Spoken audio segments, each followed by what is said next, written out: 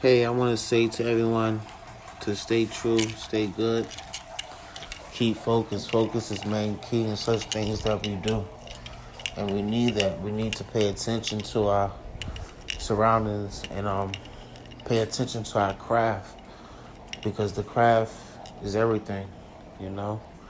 So craft is it's huge, it tells who we are, we describe who we are. We do things in which that can help us provide and make things everlasting in which they can succeed in anything that we want to do. So it's good to maintain, stay true to yourself, and especially do things that cause you to elevate. We want to elevate in everything that we do. And yeah. So we need to keep up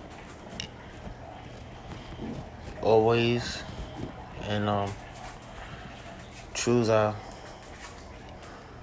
time when it's time for us to go through hard times in such way. But keep strong. We have things out there in which are illnesses and sickness and stuff like that that's invading into people's systems. And we need to make sure we're healthy always, in which we can better ourselves. This means working out. This means doing much as possible.